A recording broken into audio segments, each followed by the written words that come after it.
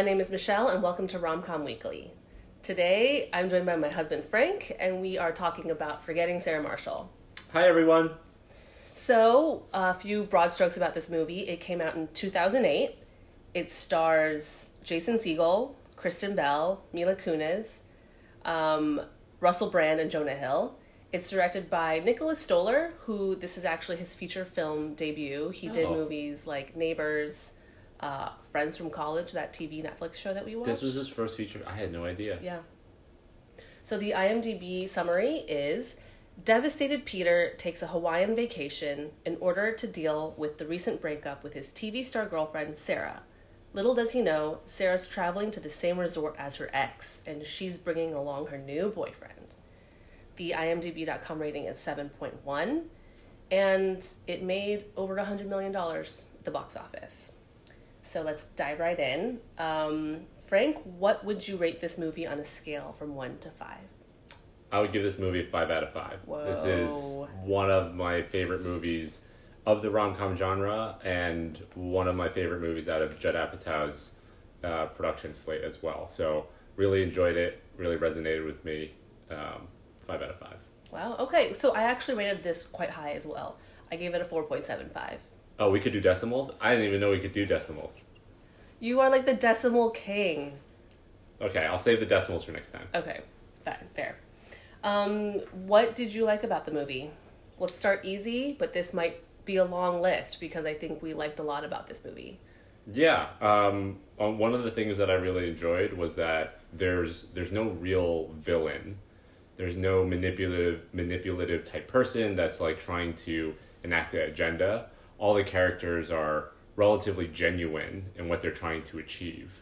And I really enjoy consistency, and everybody just behaved very close to what you would expect them to do throughout the entire movie. There's no surprises, there's no gotchas, and for me, it reduced the sense of anxiety that I get in a lot of rom-coms. Yeah, you don't like misunderstandings. Nope. There's not a lot of whole misunderstandings in this movie. It's just kind of people are who they are, and it's kind of like let the chips fall where they may kind of thing. Exactly. One of the reasons why I like this movie is that it feels like a very original rom-com. So this came out in 2008. I think when this came out, a lot of these traditional rom-coms were very women-focused, but because like it's a Judd Apatow movie, it's a little bit more driven from the male's perspective, and I think this one is very specifically a male perspective. It's Peter, and we see him kind of fall apart, which I don't think we see a lot in movies, where the guy is the one who's the heartbroken one, and he has to heal and lick his wounds, and he's so openly vulnerable with, his heartbreak. Yeah, he was licking his wounds for like the first third of the movie. It's like a sad puppy. Yeah. So the other thing I liked is that Peter, Jason Segel, who actually wrote this movie, he is not like your average, he is your average guy. He's not some Brad Pitt, debonair kind of guy. So I think watching this off the bat, he's a very likable person. He's not like, oh, there's no way that, well, okay. He seems very average to have landed Sarah Marshall. Oh, yeah, for sure. So she's out of, just looking at the surface, she's out of his league. Yeah, it's the whole movie star / rock star sort of layer on top of everything seemed to enable a lot of the hijinks and the comedy that took place in the movie, but the actual troubles that the characters were having can be recognized in all of our day-to-day interactions. Right. So it kind of lends itself well to people watching. Yeah. I think, to that point, Peter's emotions are really relatable. We all kind of maybe understand what heartbreak is, what it feels like to not be good enough or feel insecure, and then, trying to get over that heartbreak where there's a lot of struggle. There's a whole bit where he's sleeping with a bunch of random women. He just stays at home for 2 weeks, and his stepbrother, Brian, played by Bill Hader, tries so hard to get him out of the house, and You know, like, we've all been there. We've had that, just leave me alone, don't want to do anything. Anything else you liked about it? Nothing specific. I'm sure we're going to dive into a little bit more detail later about those things. I'm just going to, off the bat, also shout out the entire supporting cast of this movie. I think that they really make this movie hilarious. So it's Bill Hader, who plays the stepbrother, Paul Rudd, who plays Chuck, the surf instructor, Kristen Wiig, who plays a very, very short little cameo as the yoga instructor, Jonah Hill, who plays the fan-obsessed of Aldous Snow, and then Russell Brand. I think he's not a supporting cast. He's one of the main characters, I would say. Also, I didn't know who Russell Brand was until I saw this movie. Yeah. Was this like his introduction to the world, or was he independently famous before this? He may have been independently famous. I think this was also the first movie that introduced me to Russell Brand. And actually, I think this was the first movie that introduced me to Kristen Bell. She was on Gossip Girl. She's the voice of the narrator. XOXO Gossip Girl. What's XOXO? That's how she like signs off on the show. I've never watched it, but I know that's what she says in the show. So that was refreshing for me to see someone like I hadn't known before come onto the screen and play this character. I was like, oh, who is this woman? I felt intrigued by her, and she doesn't play super likable, but we come to like her. I don't know if you come to like her. I didn't come to like her. I think she represents a type of individual, and when you mentioned like relatable, the scene where she's with Peter and Russell Brand's character Aldous has broken up with her and is leaving. She talks to Peter and says, I tried really, really hard. Wait, let's pump the brakes. Okay, sorry. As Brian says, pump the brakes. Let's get to that later. We can dive deep into that a little bit later down the road. Are there any things that you didn't really like about the movie? I mean, these are really like nitpicky types of things. Sure. But in terms of realism, okay, I know Peter's in this heartbreak state, and he's hopped on a plane, landed on Oahu, and is presumably just driven in a cab to this 5-star resort. Why don't you make reservations, I don't know, after you land at the airport, while you're in the car ride? Like, don't you have any wherewithal at all to think I should maybe call before I show up?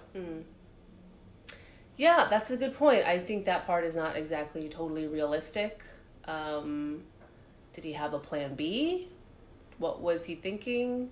I think he maybe wasn't thinking, is the whole idea. He's just so in his own fog and cloud of heartbreak that he's just like, I'm going to give this a shot.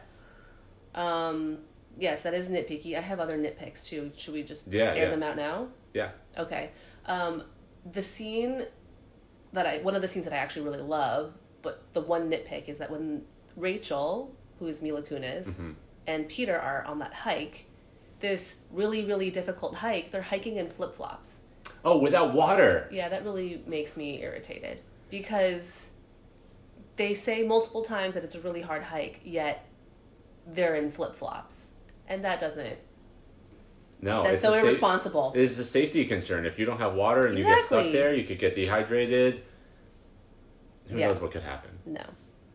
Also, when Peter checks in the hotel, right, that scene, can Rachel or someone at the front desk just give away the most expensive suite to someone? Like, is that something that people at hotels can do? I don't think they can do that. I don't think so. Maybe like a manager, but not just a receptionist. Yeah. I mean, that's something I found a little bit incredulous. Like, you can upgrade somebody. Yeah. But if you have nothing to upgrade from, you have no rooms to upgrade from, like, you gotta live in the system somewhere. That was, I don't know, part of the confusion that I had with how Rachel over time developed this, like, from pity to attracted, and that evolution of the relationship. But how did it precipitate? Like, it's just this very sad sap. And so that's really funny because that's actually one thing that I wrote down myself, is that can pity turn into love? I mean, not even love. Let's go from pity to whatever it was on her face when he sang the vampire song at the bar. Yeah. Like, her face lit up, and it was like, oh, this is more than pity. This is, I admire him, maybe. Sure, he's an interesting person. Sure. But it's very quick. Yeah. It's just, I think it's possible for someone to have all those feelings, but I think it's a very escalated timeline. Escalated? For sure. Yeah, accelerated? Accelerated timeline. Do you want to dive into themes? Sure, let's do it. Okay, so we were talking a little bit before about this, before we started recording, about emotional labor. Yeah. Do you want to kick it off? Tell me what you think about the theme of that in this movie. So this is, I think, one of the deeper things that only hit me after our own relationship has, gone on for a while. And it's... Yeah, disclaimer, Frank and I are married, and we've been married for 6 years. Yeah. So, continue. But when Kristen Bell reveals to Peter that for a very long time in their relationship, before she started cheating with Aldous Snow, she was trying to do a lot of things to keep the relationship interesting and push Peter to do, I don't know, bigger things. Peter, for whatever reason, was extremely content. And he was, eating the giant bowls of cereal, not really leaving the house, all the things that seemed to have grated on Sarah's nerves. Yeah. So throughout this process, it feels like Peter's unaware of this, and he might, depending on his state of mind, have been using the relationship as a crutch to not improve himself. Mm-hmm. And in doing so, it puts an undue amount of stress on the other person. Mm-hmm. And this can happen in both ways. Sure. But it's the fact that there wasn't a strong level of communication on what each person was trying to be, to do, and what they expected from each other. That just makes the other person have to work like in overdrive. And it's probably very exhausting. Mm-hmm. So like Sarah was saying how she tried and Peter was just too stupid to see. Mm-hmm. I feel like that's a very common theme in relationships, and the reason why I mentioned that I don't like Sarah's character, but I see that she could be very relatable, is throughout this is probably something that a lot of people feel about their significant others, and that particular scene just pulled it all together for some people. I think that's the most pivotal scene where we see Sarah for a little bit more than who we've seen her as, like this kind of vapid actress. But I empathized with her in that moment because, to a certain degree, because yes, it is, we've talked about this, how I feel like in our relationship, I carry a lot of the emotional labor. Yep. So, but I feel like I can tell you when I don't feel comfortable carrying all this weight. I hope so, yes.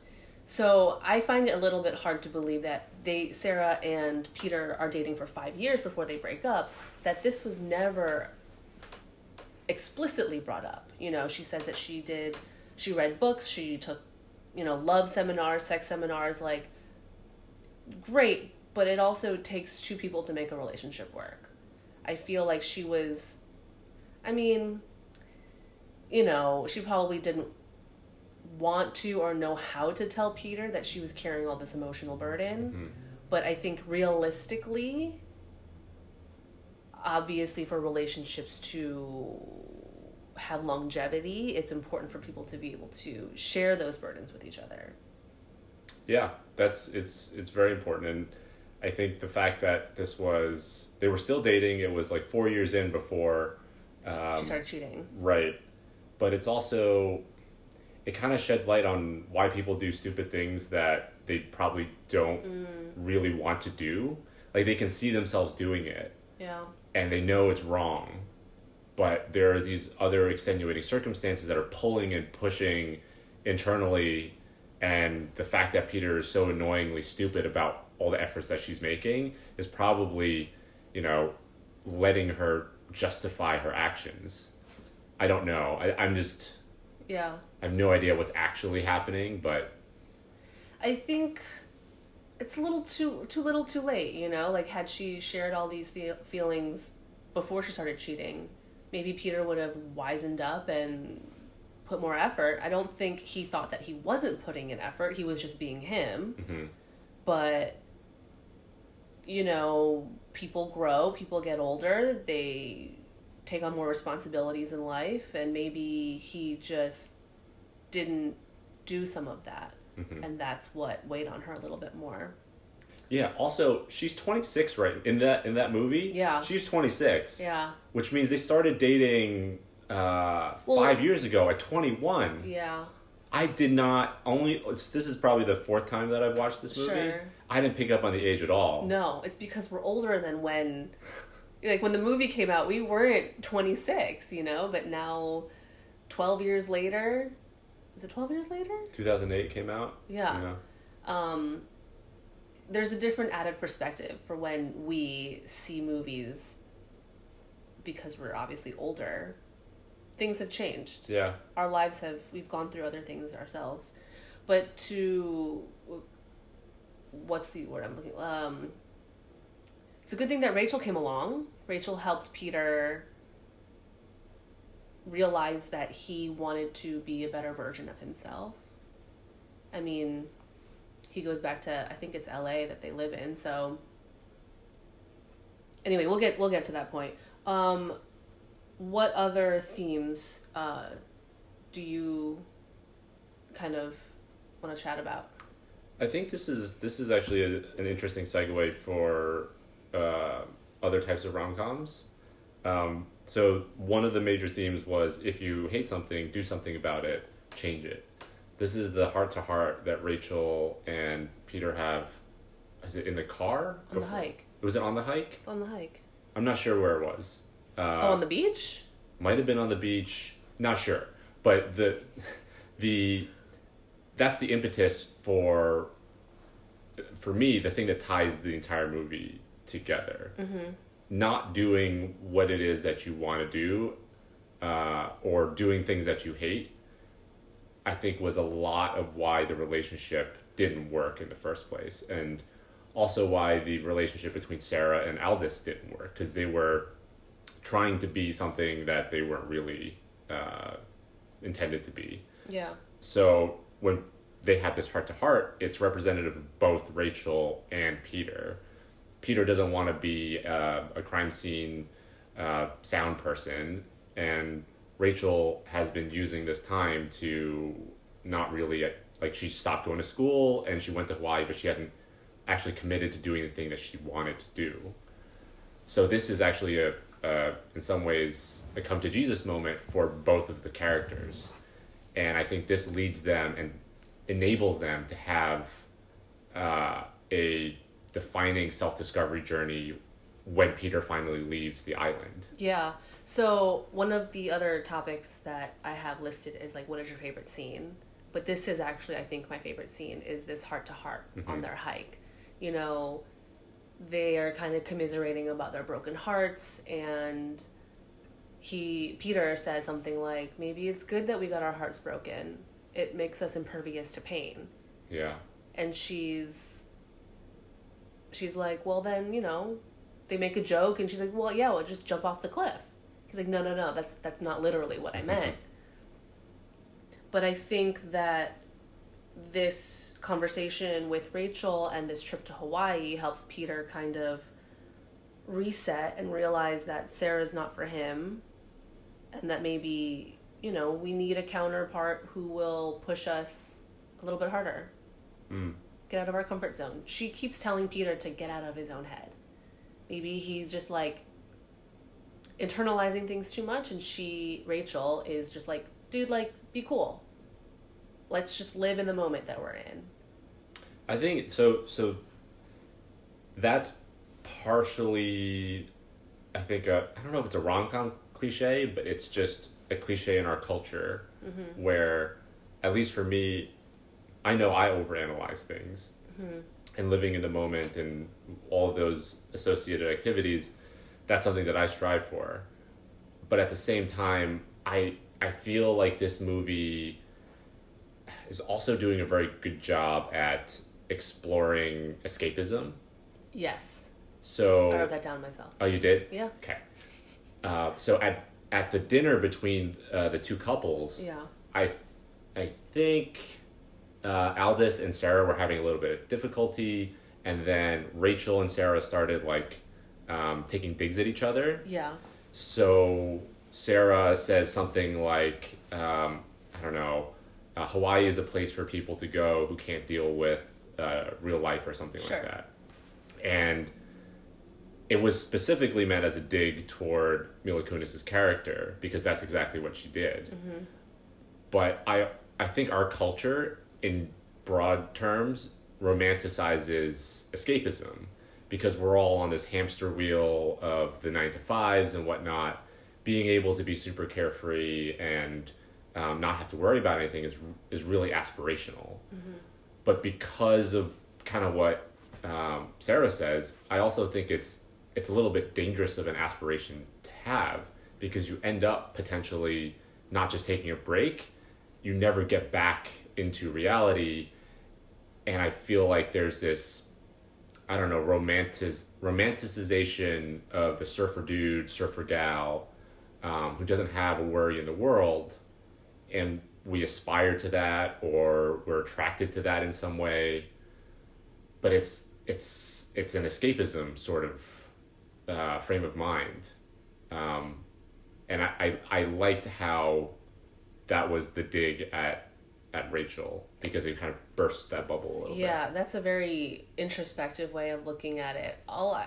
For me, the escapism was, a lot of us go to Hawaii to escape. I would also like to disclaim that Frank and I just came back from a vacation to Hawaii, which is why I felt inspired to chat about this movie and do a proper rewatch of it. But so wait, are you saying that you agree with Sarah, or are you saying you don't agree? What are you trying to say? I don't think Sarah was trying to imply anything about Hawaii specifically. I think she was trying to get under Rachel's skin. Right. But I think it brings up this cultural assumption, or this cultural obsession with this surfer girl, surfer dude archetype. And it elevates them to a pedestal that we don't really intend it to be. We only do that because we hate our 9-to-5s so much. Yeah. I mean, Hawaii is a little bit more of a grand escapism. You know, sometimes you just take a little small escape route, like you just meditate to escape. I think, like, I don't know. Yes, Sarah said it to dig at Rachel.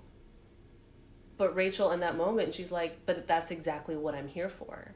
That's why, like, I like that I'm remote. I like that, you know, movies, I don't hear about certain movies, you know, because she was talking about the movie that failed. She was owning it. Yeah, she was leaning into this idea of escapism. Fair enough. Yeah, I want to go back to Hawaii. Let's go back. Do you have a favorite scene? We kind of cover that already? We covered it. It was, if you hate something, do something about it, change it. Yeah, easier said than done. I think that they literally exemplified that by jumping off that cliff. Oh, I didn't think about that. Yeah. Do something that scares you, that you think will hurt you, but in the end, it doesn't actually hurt you. You feel exhilarated after jumping. So I want to take a moment there, because Peter screwed his jump up and almost died. Is that also a metaphor? I think it's a little bit of a metaphor, because me being the very risk-averse type of person that I am... Extremely risk-averse. Right. I don't think people should go and pursue their dreams without thinking about it. If you have a dream of opening a bar, maybe don't open the bar, right? You should pursue your dreams insofar that you're capable and have a reasonable expectation of being able to execute on your dreams. Yes, have a business plan. I think you should have a business plan. Like, don't go wing it. Like, Peter was indecisive. He got his foot stuck, and that lack of conviction in jumping off led to some potentially disastrous outcomes. So I appreciate the message that the movie's trying to send, but as with a lot of Hollywood and cultural cliches, it's kind of nuanced. Your success rate is very much dependent on your abilities, and you should pursue them, no doubt, but just be aware that there are usually some limitations. It worked out for them in the end. He got they kissed for the first time in the water, and obviously they end up together at the end. So they both leapt. Independently. Yeah. Speaking of rom-com cliches, I feel like this movie didn't... Yes, of course, there were a lot of themes, but I took away more comedic elements than the romantic elements. This movie, I think, made me laugh more than it tugged at my heartstrings. Yeah, I'd say that. So, like, the conflict in this movie isn't so dramatic that we don't ever think that Rachel and Peter will end up together. There's very few moments of actual, like, emotional conflict. Yeah. Because it opens with us knowing that Peter's heartbroken. The quote-unquote conflict is him navigating his emotions. Right. And I would also say that the point where where Sarah's trying to give him a blowjob. Yeah. That is the moment of conflict. Yes. Because at that point, there's two directions. You have the happy path where he ends up and lives out this last couple of days of his vacation with Rachel, and this other more, potentially getting back with Sarah in a not so healthy relationship. Like that, I think there was a moment there where he could go either way, and it just so happened that he ended up telling Rachel. Can we talk a moment about Sarah? Actually, I just had this thought that Sarah she says that she's still in love with Peter, and maybe she actually is still in love with Peter, right? Mm-hmm. Like, she only cheats on Peter because she feels emotionally burdened and she's tired, so she cheats on him with Aldous Snow.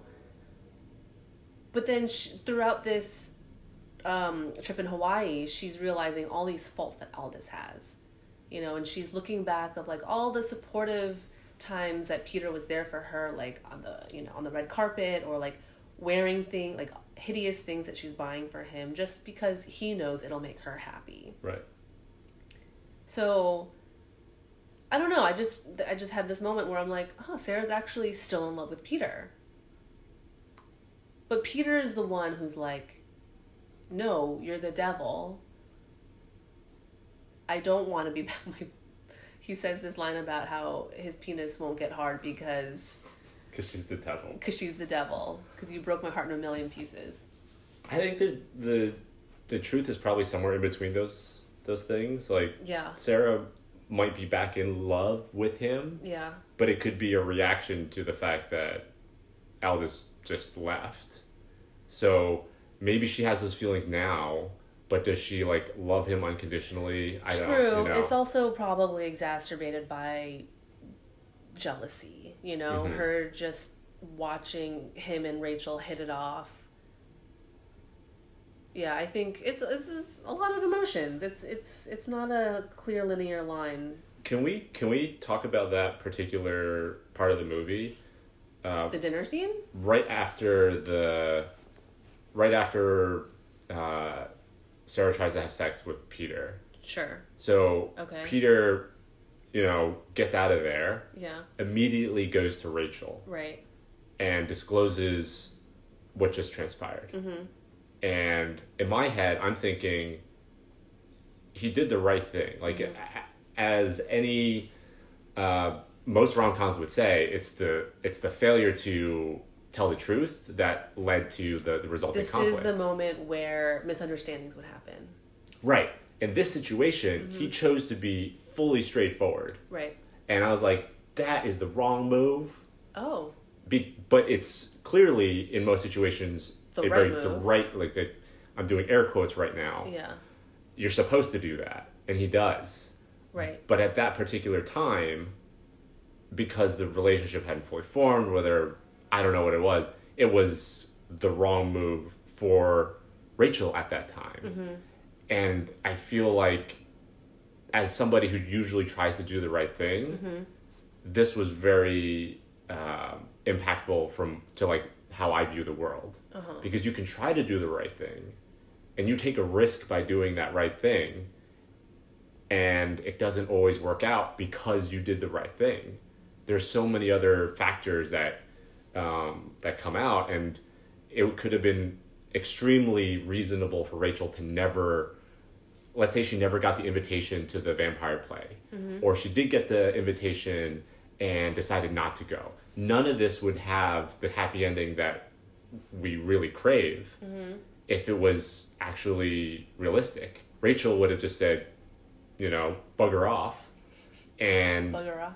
they lived their separate lives, wistful for, the relationship that never happened.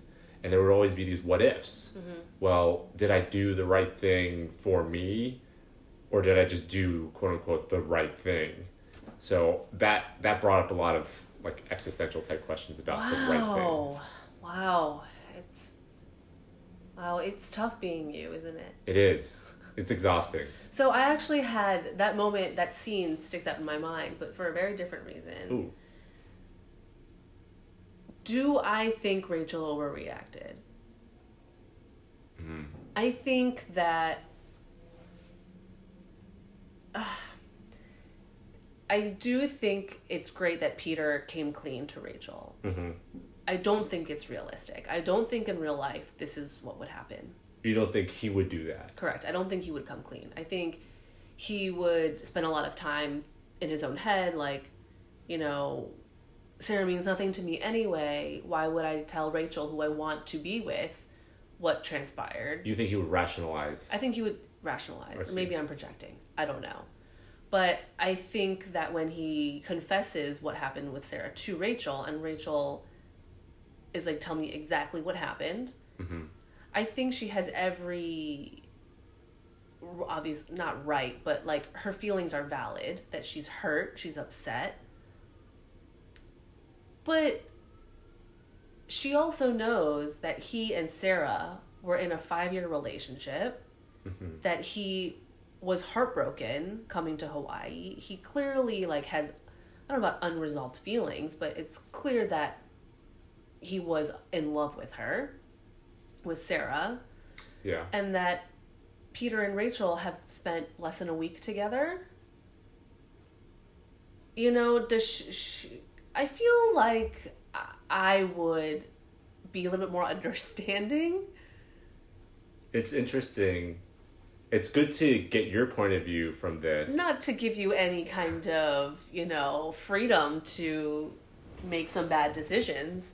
But I'm actually kind of proud of myself for watching closely. Mm-hmm. So 2 things come up that make me feel like this is a consistent behavior, at least. So from Rachel. From Rachel. Oh, okay. So in a vacuum, I could see someone being more compassionate toward this particular situation. But Rachel in particular, she came to Hawaii following some surfer dude, and that surfer dude immediately cheated on her. Mm-hmm. And Peter says, oh, he was an asshole. And she said, he's just a dude. He's just a dude. And the fact that she classifies that type of behavior across all men, it makes me feel like she's seeing this behavior again, mm-hmm. and she's automatically identifying it and tying it to destructive behavior she's seen in the past. Okay, fine. That's fair. Side note, that scene where she goes ballistic on her ex-boyfriend. I enjoyed that. I remember the first time I watched it, I was like, what's happening right now? This seems very out of character, but it also, I don't know. Watching it now, it has more entertainment value, but I think when I first saw it, I was like, oh, this is a little bit shocking value. It's a shock value. Yeah. She was straight up about to throw down with him. But maybe that goes to show how big of an emotional impact this like her past has had on her. Yeah. This person was so such a negative impact that she changes her entire persona. Yeah. And you know, there are a lot of situations where I'm normally a very calm person, but once you get going, there's this adrenaline that just starts pumping, and then you just can't do anything about it. And yeah, I appreciated that scene. Fair enough. Wow. Okay, you've given me a little bit more to think about. Are there any things you want to chat before we fast forward to the ending? Not really. I think the ending is a good place to start talking about. Okay. What are your thoughts on the ending? Very unlikely. Extremely unlikely. That she would fly from Hawaii to LA and come to the show? That the mail gets to her. Yeah, that was also... Why is she opening personal mail? Or maybe you think Peter invited, like the entire like, staff? Maybe. That's not but clear, like, but yeah. I mean, I would also send an email. Or maybe DM or something. I don't know, 2008, Frank. People were still sending snail mail. Okay, fine. I wouldn't leave it up to chance. I would have blasted the hotel with paraphernalia or something like that. Sure. So you like the ending. The things I liked about the ending are, A, I'm really glad that we get to see the Dracula rock opera. Oh, yeah. I usually don't have these desires to go watch musicals, but You'd go I would pay Broadway money. How much money? Okay, so this is actually one of the questions I have. How much okay. money would you pay to go see this Dracula opera? Whew. So let's baseline this on like normal Broadway prices. So let's say for a new show, But it's not on Broadway. where it's in not, LA. It's off Broadway. It's off Broadway. Okay, so It's just like, I don't know. It wasn't like a Broadway theater. It's just like an amateur, maybe like where someone like does like improv. It's not. I paid $50 to see this. You pay $50 at least. And if it was on Broadway, at least. If it was on Broadway, I would pay $200 to see this. What? As much as Dear Evan Hansen. I feel like the themes that he was trying to explore. But you don't know that going in. You're like, oh, my friend Peter is throwing together this ridiculous Dracula musical. I wouldn't, if I didn't know what it was about and I just saw it was like a friend of Peter's, sure, $50 seems fine to support somebody. But knowing the content of that song that he performed at the bar with when Rachel was watching, that touches on so many interesting dynamics of the Van Helsing Dracula relationship, and the fact that he can't die, that he's just gonna live forever. I feel like Peter would be really good at exploring those themes in an entertaining musical fashion. I would pay $50 too. I don't think I'd pay $200 to see this. Maybe 200 is on the high side, but I really like the music. Yeah, this also so I'm not a huge How I Met Your Mother fan. I think I've watched sporadically. I don't, it was just in the zeitgeist, so I know a little bit here and there. But Jason Segel, just watching this movie, I think he is a creative genius is a little bit strong. I just think he's really funny. He's really likable. This whole, knowing that he wrote this movie makes me wonder where this comes, what inspired him to write this, but also like the whole Dracula musical and then singing in a Dracula voice and then actually like getting to live out his Dracula musical dreams. It seems so random, but I think that's why I like this movie. It makes sense. It's original. I hope that at some point during his career, he does try to do an actual Dracula musical and do like a limited run somewhere. Well, I think like he did it with Muppets, right? And I think Jason Segel is a fan of Muppets. Oh. And I think he was in the Muppets movies. Oh, I did not know that. Yeah, I don't know a lot about him, actually. I'm looking at his IMDb. Yeah, he did the Muppets in 2011. I mean, as Dwayne the bartender says, Who doesn't like Muppets? Yeah. I love how Dwayne the bartender also can name 200 types of fish. So, Dwayne is my favorite character. Oh, really? I know you're going to ask that later, but I feel like while we're on that... Dwayne is very solid. He has such little screen time, and every time he's on screen, you can't help but laugh. It's not just that his delivery and the content of his delivery, like, all of those things are funny, but everything he says advances the plot, which is not true of the other minor characters. Like, Kenneth from 30 Rock, what's his name? The actor's name, Jack McBrayer. Jack McBrayer has almost nothing to do with the actual plot. Yes. Kunu, which is Paul Rudd's character, really funny. He has no memory, short-term memory anymore. You sound like you're from London. He doesn't advance the plot at all. No.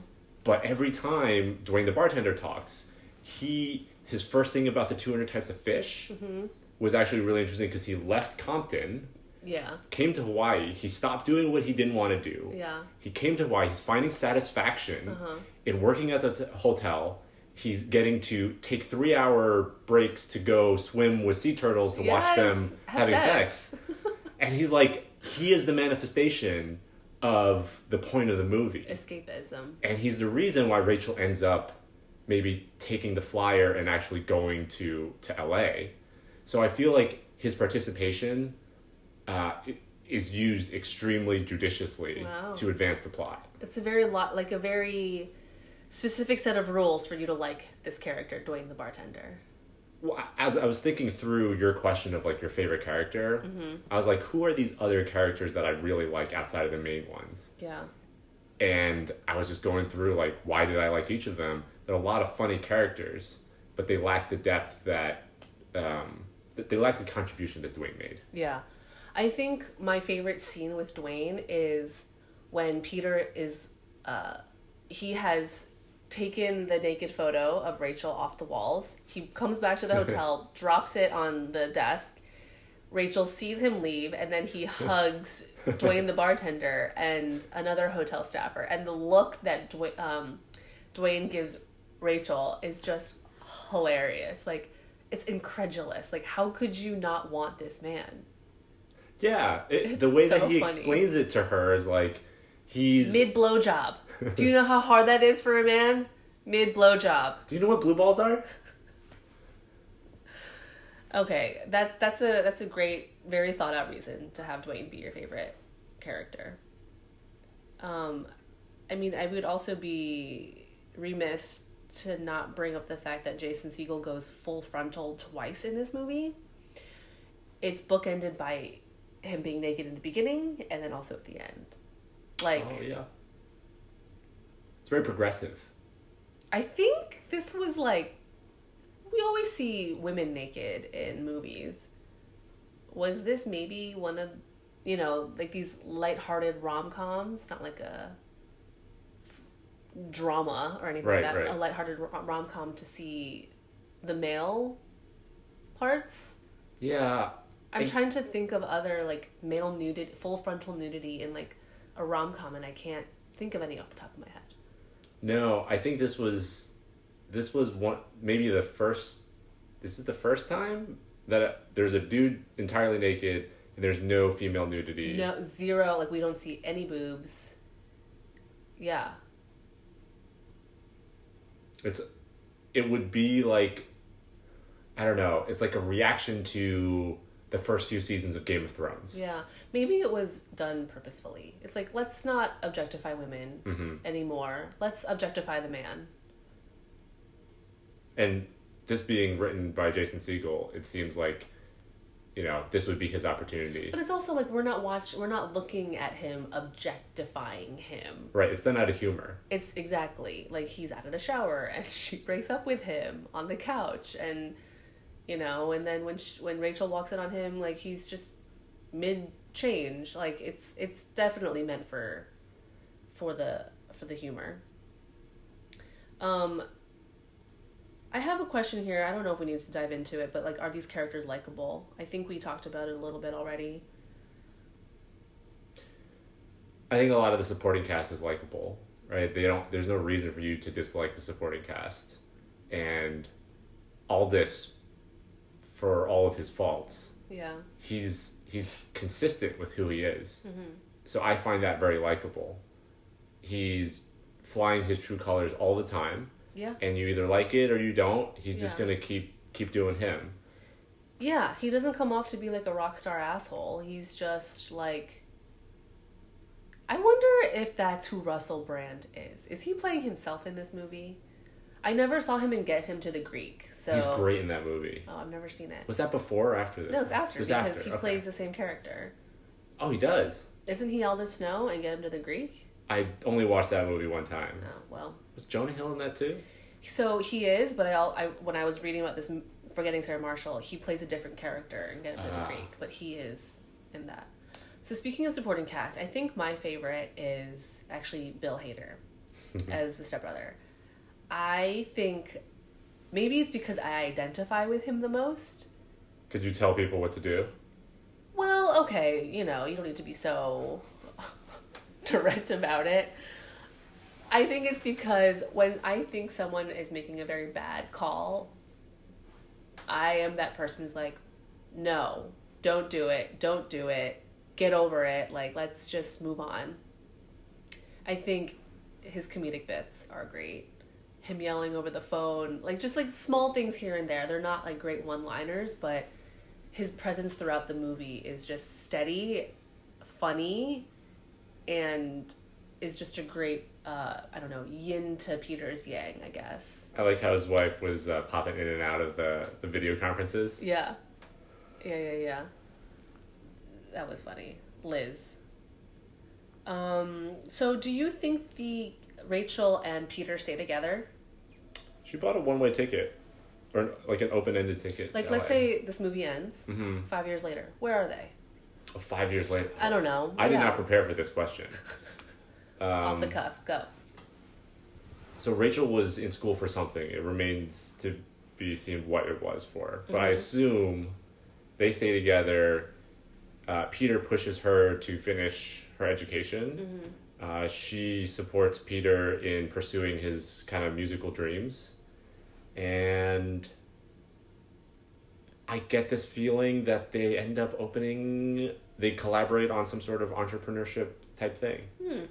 I don't know what that is. Maybe like, I have no idea. But I think they stay together. You think they stay together? Okay. I am less convinced. I think that they, for 5 years at least, I think Okay. 5 years down the road, they might not be together anymore.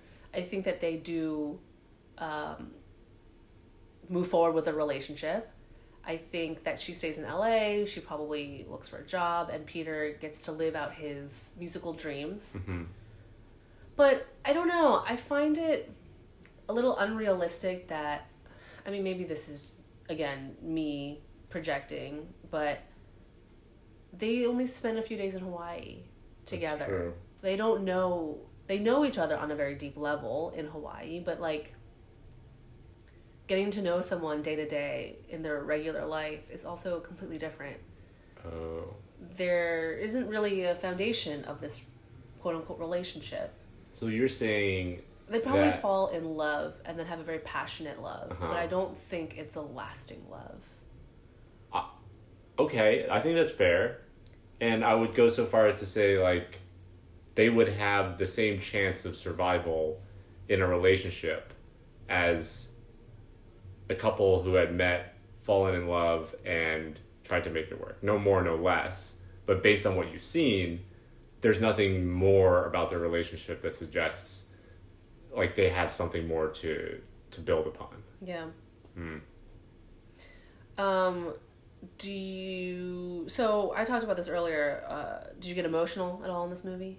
The second time or the third time that I watched it, so I cried one time. Oh, really? Not last this- night. Yeah. But it was when Peter was able to see her in the audience while he was performing. Oh, wow. I teared up that time.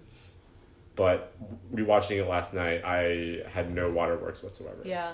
I didn't get at all emotional in this movie. I think anytime I've seen it, I think I mentioned it earlier, but like this movie is just straight up a funny movie to me. where some romance happens, boy gets the girl gets the boy at the end. But I think this movie is great in the sense that it helps me escape, like we talked about. It really made me feel like I was back in Hawaii for a hot minute. But yeah, I like, the conflict wasn't great. So it's all just a little happy-go-lucky rom-com. Yeah. Yeah, it doesn't really leave a lasting impact, but there's some short-term lessons to be learned. Like, you might take a little bit of this into the coming week, but it doesn't sit with you for a whole lot of time. Yeah, agree. We can start to wrap this up a little bit.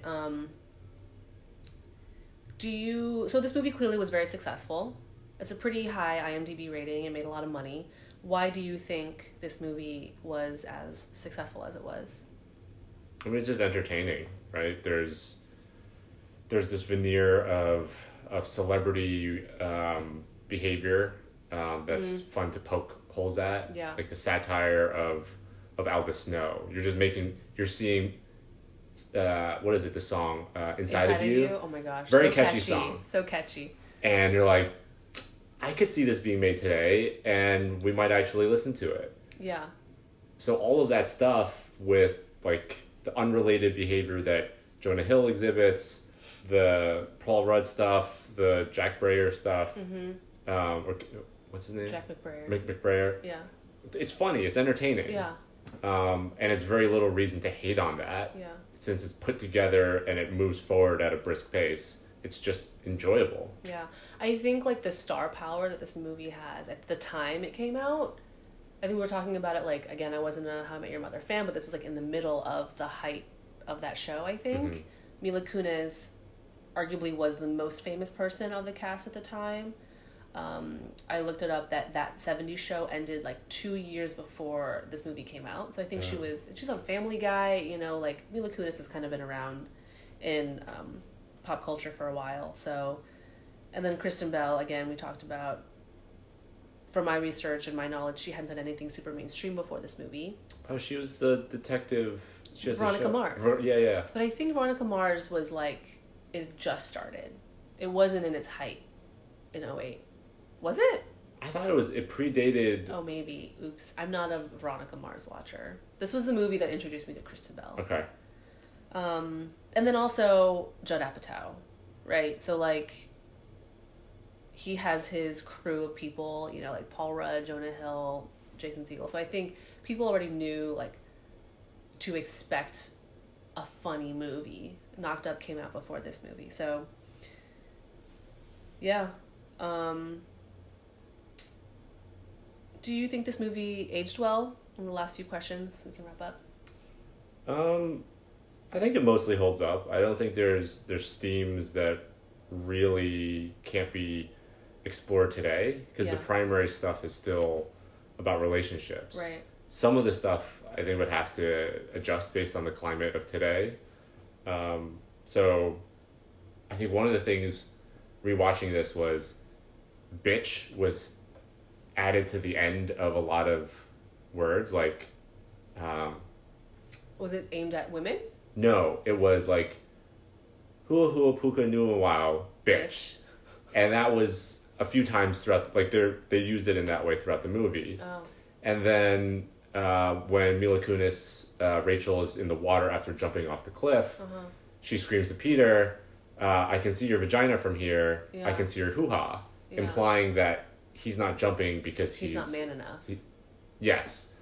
And the contrapositive of that, or the other side of that, is like, because he's a girl, he's afraid.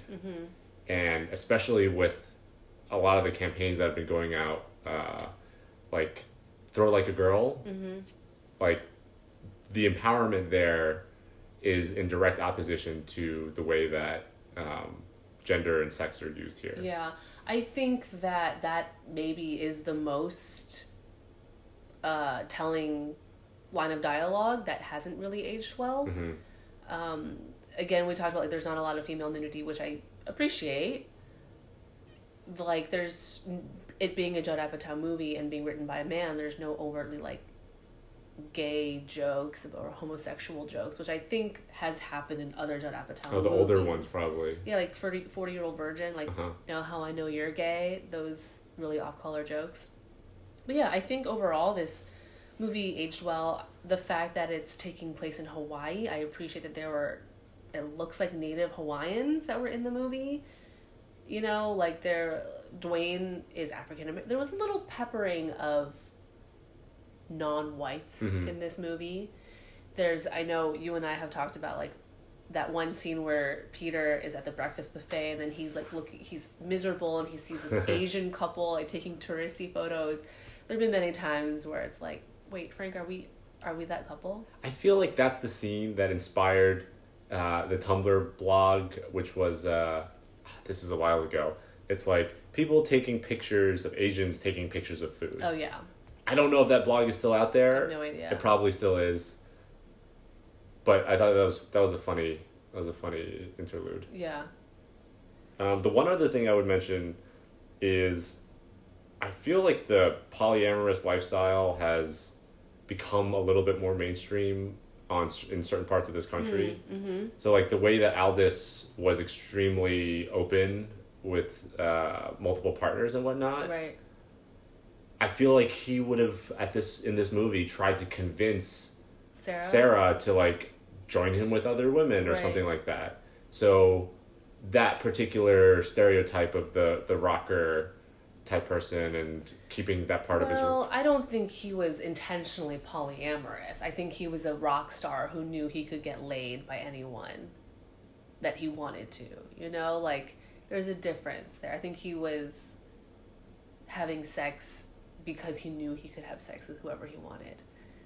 I don't think polyamory is a little bit more involved than just having sex with other people. Okay. From my limited knowledge. Yeah, maybe this is more on me than the movie. Any last final thoughts? I just want to mention like two of Dwayne's quotes that I really liked. Okay. One is he's like Gandhi but better. Yes. And then so this is actually not Dwayne, sorry. Sure. So it's all of the bad British imitations. Oh my gosh. Boucher, boucher, boucher, boucher. Right. So Kristen Bell does boucher, boucher, boucher. And then Kunu does one too. So Paul Rudd does an imitation. And then Jonah Hill also does one. Oh my gosh. Right in front of Russell Brand. Terrible. Terrible. Oh my gosh, so funny. It's probably my favorite British impersonations. And there was this like TikTok video a couple weeks ago that was making fun of British accents, which I thought was in poor taste. But in this movie, you watch TikTok videos? No, it was on Twitter. Oh, okay. I saw it. Sure. I'm not personally on TikTok. Sure. Mm-hmm. But right now, I love this movie and its British accents. Yes. So to wrap it up, Frank and I give this movie a very hearty thumbs up. And if you haven't seen Forgetting Sarah Marshall, do yourself a favor. Definitely go see it. And hope you'll enjoy it. Thanks for tuning in, guys. Bye.